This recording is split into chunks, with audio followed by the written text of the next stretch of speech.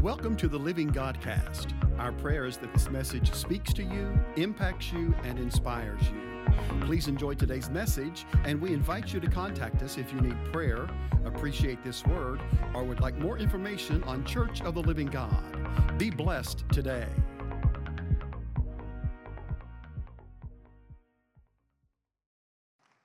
Amen. It's good to be in the place today, isn't it? Amen. Thank you for being here. We recognize you don't have to be here. You could be anywhere else, but wow. Aren't you glad you showed up today? Amen. Amen. If you got your Bibles, we're going to be in Matthew chapter 8 today. I've been stuck in Matthew for a while,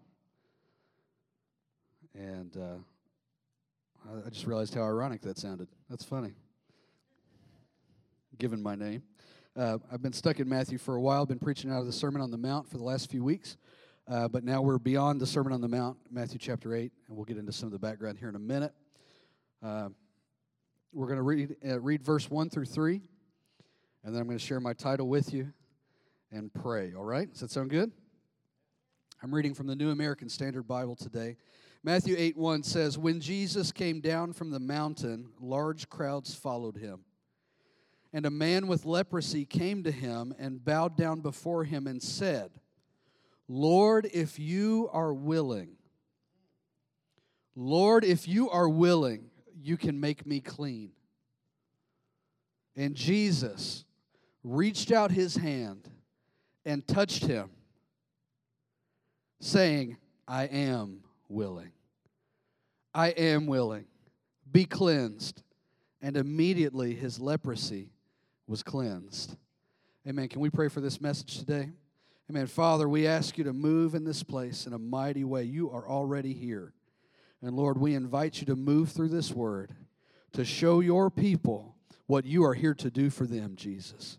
We thank you for it. Open up our ears to hear and our hearts to receive this good seed of the word. In Jesus' name, amen. Amen. I'd like to talk to you this morning about Jesus will anyway. Jesus will anyway.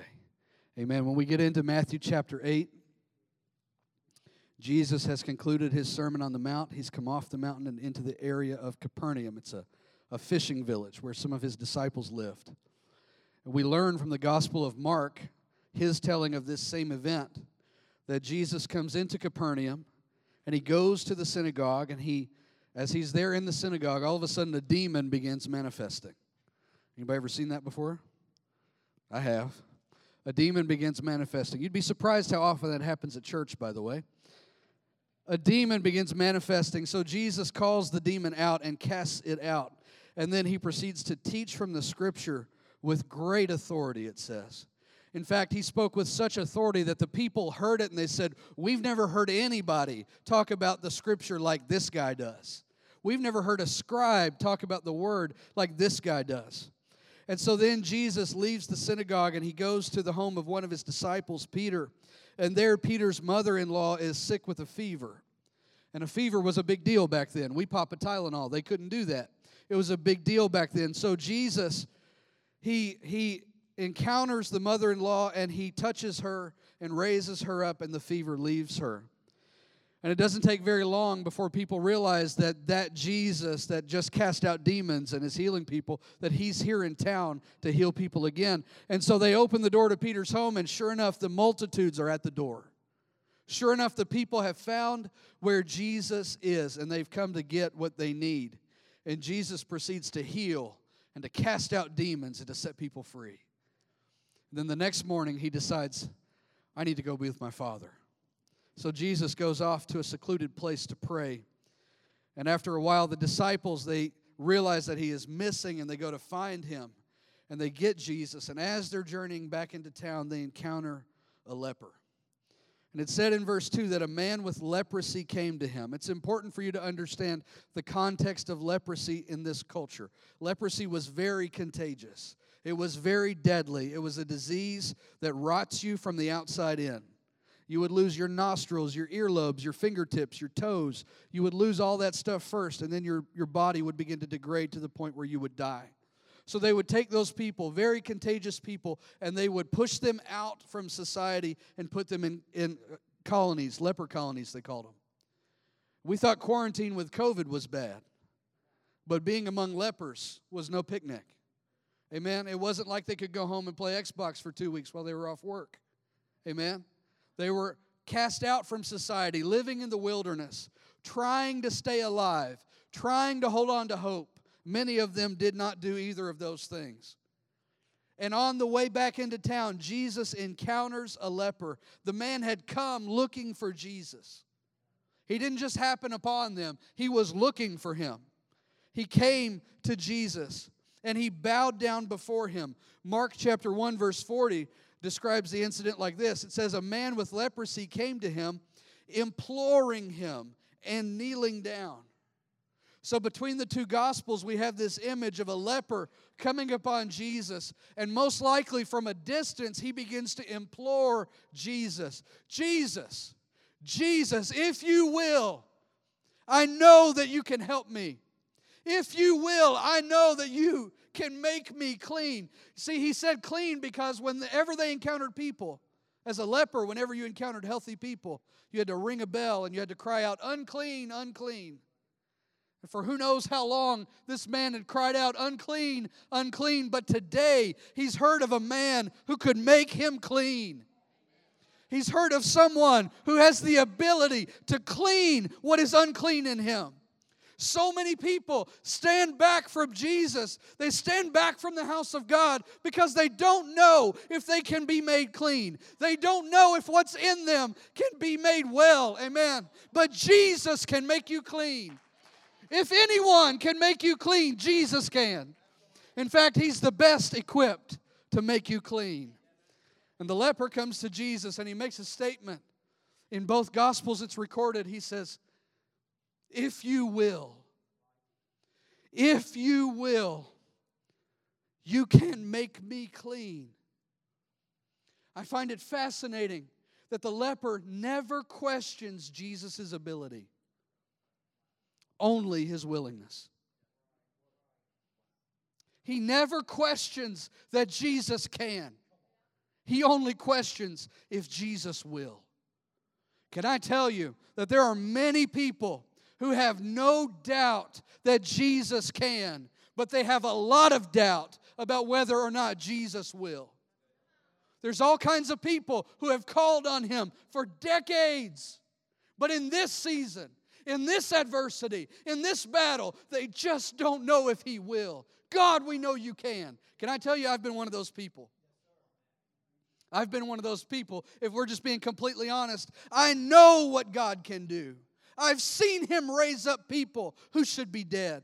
I've seen him heal bodies. But I've had to say to Jesus many times in the last couple years, God, I know you can, but I don't know if you will. Let's be real for a minute.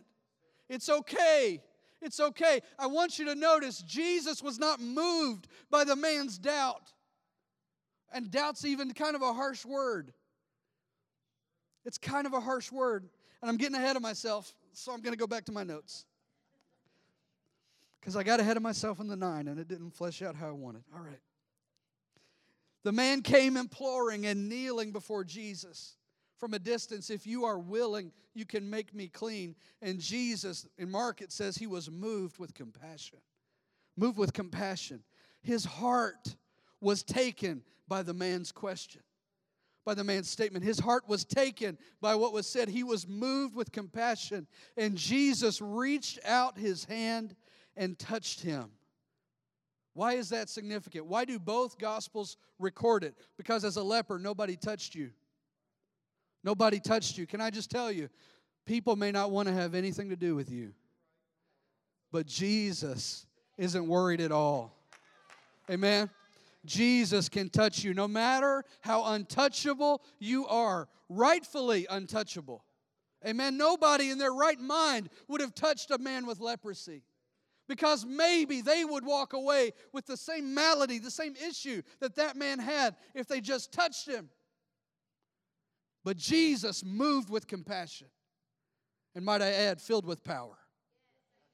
Jesus reached out and he touched the man. And he said one of the most beautiful statements in all of Scripture. He said, I am willing. I am willing. Church, He is willing. God is stirring in us. He's goading us. He's prompting us to get into the secret place, to get into His presence, to trust in the wilderness season. He's prompting us over and over and over again. He's telling us now, I'm willing. I'm willing. This is the next phase of the journey, church. This is the next step. He is willing. He is willing. We know He's able, but we don't know He's willing. But the Lord is saying today to you and to us, I am willing. I am willing. That is the word for today. Notice the leper on both accounts. He says, Lord, if you are willing, followed by a declaration, you can.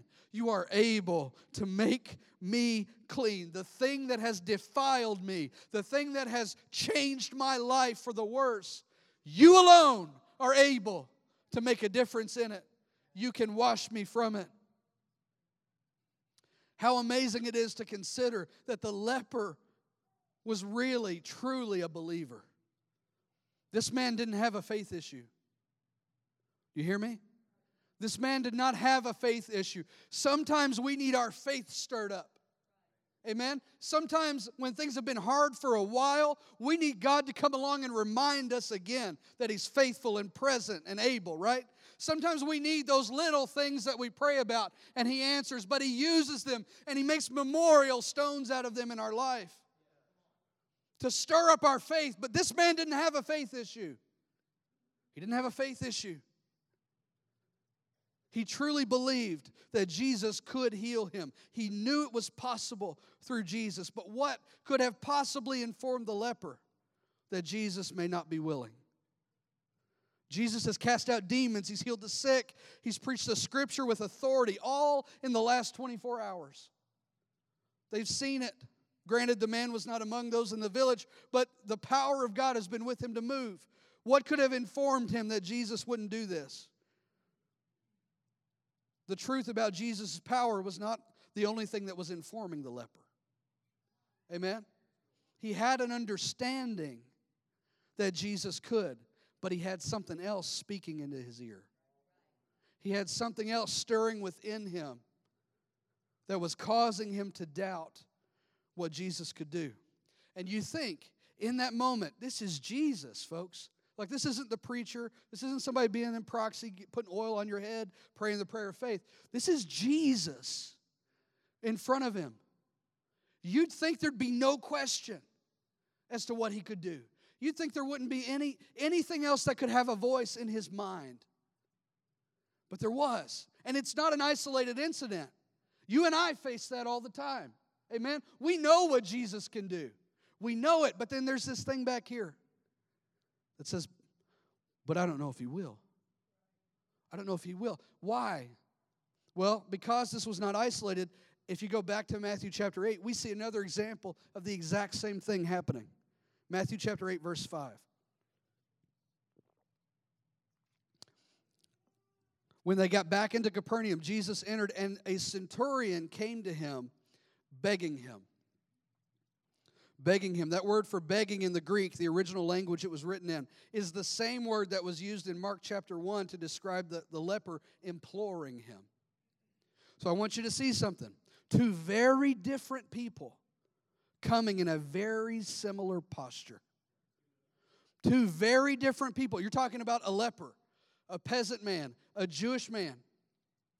And you're talking about a Roman centurion, an occupier, a military man, one who's in charge of 100 soldiers, a barracks, a garrison in the area. Two very different experiences, but both come begging. Both come imploring. He said in verse 6, Lord, my servant, that word for servant means boy. There's a boy. It wasn't just a man. There was a boy that worked in this man's house that he loved, that he cared about. He said, my servant is lying paralyzed at home, terribly tormented. And Jesus said to him, I will come and heal him. I will. I want to remind you, Jesus will. Jesus will. But Jesus will. In Luke chapter 7, we see the other version of this story, and we get a little better picture about why he came begging and how he came begging. It says in Luke 7:1, when he had completed all his teaching and hearing of the people, he went to Capernaum, and a centurion's slave who was highly regarded by him, again, same word, it means boy, was highly regarded by him. He was sick and about to die. So now we have a clearer picture of the image. In Matthew chapter 8, the boy is paralyzed and tormented. In Luke 7, he is sick and about to die. When the centurion heard about Jesus, he sent some Jewish elders to him. He sent Jewish elders to him. Why would he send Jewish elders to Jesus? Well, Jesus was a Jew. He was a rabbi. And these elders were instructed to convince Jesus to come and save the life of his slave. And when they came to Jesus, verse 4, they strongly urged him, saying, "He is worthy. He is worthy for you to grant this to him." Now we understand something. Why were the servants or the elders sent? Why were the elders sent? Because the centurion did not see himself as worthy of this miracle. Why did the leper come begging and imploring? Same posture, same response as the centurion, because the leper was not worthy to himself of the miracle. Do you see the connection? So the centurion sends the elders and they say, "Jesus, he is worthy for you to come and grant this to him." No doubt the centurion said within himself, "I'm a foreigner." And he's not just a foreigner, he's an occupier. He's an occupier. He's in charge of people who brutalize Jesus' people. He doesn't have any place among these people. But he heard about somebody who could do something about his problem. And that man was Jewish. And so in his military mind, he thought, okay, I need to send an envoy to him to convince him that I'm worthy, that this boy that serves me is worthy of living and not dying. How often have we gone to God and we've said to God about our children and our grandchildren, "God, they're innocent. They don't deserve to die." And we're saying the wrong thing. We're putting all of the emphasis on the worth. But the worth, the need, the worthiness, it doesn't move Jesus. It doesn't move Jesus. It's said all the time in this house that need does not move God. Faith moves God. And they come begging because they don't think they're worth the time that Jesus could take to touch them or to come to their home and heal their situation. Jesus wants to come to your home and heal your situation. Amen. Amen. Don't leave Jesus in the altar at the church house. Take him home to your children. Take him home and let him speak over your family. How do I do that? I go home and I do like he said in John 6, and I shut the door in my inner room and I talk to my Father who's in heaven, because my Father who is in secret will hear and see what's done in secret and move. So I take my treasure to him. That's a sermon from 4 weeks ago. I take my treasure to him at home. I bring Jesus home because he's willing. He's willing. They said, "For he loves our synagogue. He loves our nation. And it was he who built us our synagogue." So the centurion believes maybe my charity will move Jesus to move for me. How often in hard seasons do you decide to show up to church a little more often? You decide to read your Bible a little more than when things are good. I'm not judging. I do it too sometimes. How often do you forego the country music and switch over to K-Love or Air One in the hard season? Because you're needing God to move. Why is that happening in us? Because we feel like if we do more of what's right, then maybe Jesus will be more inclined to move for us. Amen? That's the reality. We know he loves us. We know he's able. But we think, well, all right, I need to be at church. I got this thing coming up to pray about. I need to be at church. I got to go. I need to get the kids at church. They're driving me nuts. I need to get them back in church. You know how many times I've heard that? You know how many times I've heard Oh, no, I can't say that. I was going to tell a story. Okay, I'm going to tell a story. So, years ago, when we dedicated our remodeled youth facility, a mother came to me, and she said, pray that my son will come to church more often and get in with the youth group. Her son was standing beside her. He was right there. And I said, if you bring him, he'll be in church more often. And I promise it will make a difference. I can count on one hand the times that boy was brought to church. All right? All right, I digress. Take Jesus to our home. Take Jesus to our family. If your kids are dying, if the world is destroying them, take Jesus to them and bring them to Jesus. If they won't listen to you at home, get them in here. They can't help but hear us with a microphone. He'll talk to them. He'll talk to them. We'll talk to them. Amen. Bring your family to Jesus. Bring Jesus to them. The centurion also did not question Jesus' ability. Did you notice that? If you'll come, you can heal my servant. He also questions Jesus' willingness. He sent the messengers begging and justifying why he should get the miracle that he was asking for. What does this show us? It shows us it is possible to believe in Jesus' power but doubt his willingness. You could serve the Lord 100 years and still be in a season where you don't know if he will. Here's the power, though. Jesus was not moved by their worth issues. Jesus was not moved by their frame of mind in this season. These men were believers, but they didn't exactly believe that what Jesus had was for them. How many folks sit in the seat every week not knowing if what Jesus has is for you? Church, it is for you. It is for your kids and your grandkids. It is for your marriage and your family. It's bigger than what you've done. It's bigger than what's made you dirty. It's for you. Here we are 2,000 plus years later. And I guarantee there's somebody in this house just like these men. There's somebody watching on Facebook just like these men. We know God can, but we don't know if he will. We know God can heal our pastor, but we don't know if he will because he hasn't yet. Does that mean he won't? Does that mean he's not willing? Let's take it to your house. He hasn't provided yet. Does that mean he won't? He hasn't healed you yet. Does that mean that he won't? Jesus, we know you're able, but are you willing? If we read this story on the surface level, if you read this and you listen to this sermon and you walk out saying, well, maybe if I implore God a little more, if I beg a little harder, maybe if I fall down on my knees in front of the man of God and ask him to pray, then maybe God will do it. Maybe if I can get pastor to agree with me, maybe if I can get them to agree, maybe God will listen to them. They're holy after all. They're people. We're all people. You don't even want to know how people we are.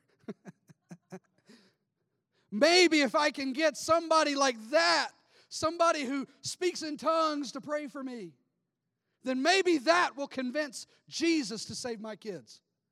Maybe that will convince Jesus to take away my cancer.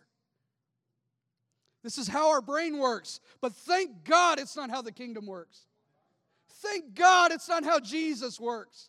He doesn't have to be limited by how we feel right now, by what we fear or doubt. This man, this leper, was shaped by his issues. He was untouchable. He was quarantined. He was contagious. And yet Jesus met with the overwhelming unworthiness felt by this leper. He touched him. And he said, I am willing. I am willing. Church, if he's willing, you got to let him touch you. You got to let him touch you. You got to. It doesn't mean you're going to do what everyone else does when He touches you. You just need Him to touch you. You need the hand of Almighty God to touch your situation. Whatever it does to you is beside the point. The goal is that the hand of heaven touches things of earth. That is the goal. That no matter how earthy our families are, how earthy our bodies are, how rough the season is, if the hand of heaven touches it, it can change. It can be transformed. What is dirty can be made clean. We connect worthiness to willingness all the time. We try to convince Jesus to move for us. Lord, I have faith. I'm telling you, come on, you prayed this. Lord, I have enough faith. I really do. God, I have enough faith. I know that you can. And all the while, we're really convincing ourselves that we have enough faith. He knows what you've got. And just like the leper, the centurion tried to convince Jesus that he was worthy. He had devout, worthy people tell Jesus how good he was. And that's awesome. But in the end, that didn't have anything to do with anything. In the end, it didn't fix a thing. Jesus said to the centurion in Matthew 8:7, I will come and heal him. But in verse 8, the centurion replied and said, Lord, I am not worthy. So just in case you didn't know that it was a worthiness issue, there you go. He says it out loud, verbatim. Lord, I am not worthy for you to come under my roof. But just say the word, and my servant will be healed. I love this because the centurion bypasses his worthiness issues. Yeah, I'm a foreigner. Yeah, I'm an occupier. Yes, this boy is young. He doesn't deserve to die young. It's horrible. But he bypasses all of that, and he says to the Lord, I'm not worthy for you to come. Notice he calls him the Lord first. The Lord, kurios, in the Greek, it means supreme. He says, Supreme Lord, I'm not worthy for you to come under my roof, but just say the word. Just say the word, and my servant will be healed. For I also am a man under authority with soldiers under me, and I say to this one, go, and he goes. To another, come, and he comes. To my slave, do this, and he does it. And when Jesus heard this, he was amazed and said to those who were following, truly I say to you, I have not found such great faith with anyone in Israel. I want you to see something. The leper had faith. He didn't have a faith issue. He had faith that Jesus could. He didn't know if he would. The centurion had great faith. He's one of 2 or 3 people in all of the New Testament that Jesus identifies their faith as being great. Okay? Big deal. There's a big gap between the faith of the leper and the faith of the centurion. The level of revelation that he has is way different than that of the leper. But Jesus covered the gap. Jesus covered the spectrum. And whatever faith the leper had, Jesus could move on that. And what great faith the centurion had, Jesus could move on that. Amen? And it was great and it was awesome, but they don't tell this story to us so that we can walk away saying, I've got to have great faith like the centurion. No, what you got to do is you got to come to Jesus. That's what you've got to do. Is faith important? Yes, it's important. It moves things in heaven and in earth. That's awesome. But when you don't have enough, Jesus will anyway. When there's not enough in the tank, Jesus will anyway. He can make up the difference. He can close the gap between you and what you need. He's not limited by your lack of faith or your abundance of faith. And it's amazing that he could have great faith and serious doubt in himself at the same time. But that's what happened. Because you know what? A lot of us, we're really just kind of two-spirited people. The Bible calls it double-mindedness. It means two-spirited. It means that the Spirit of God is in us and it's warring against the spirit of earth in us. The flesh, the nature. There's a war going on. And Jesus isn't moved by the spirit of the age. He's not moved by the spirit of the age. If there's some faith in there, he can use it. That gives me hope. That gives me hope. He said in verse 13 of Matthew 8, "Go, it shall be done for you as you have believed." And the servant was healed at that very moment. Not only should it give me hope, it ought to give you hope. It ought to give you hope.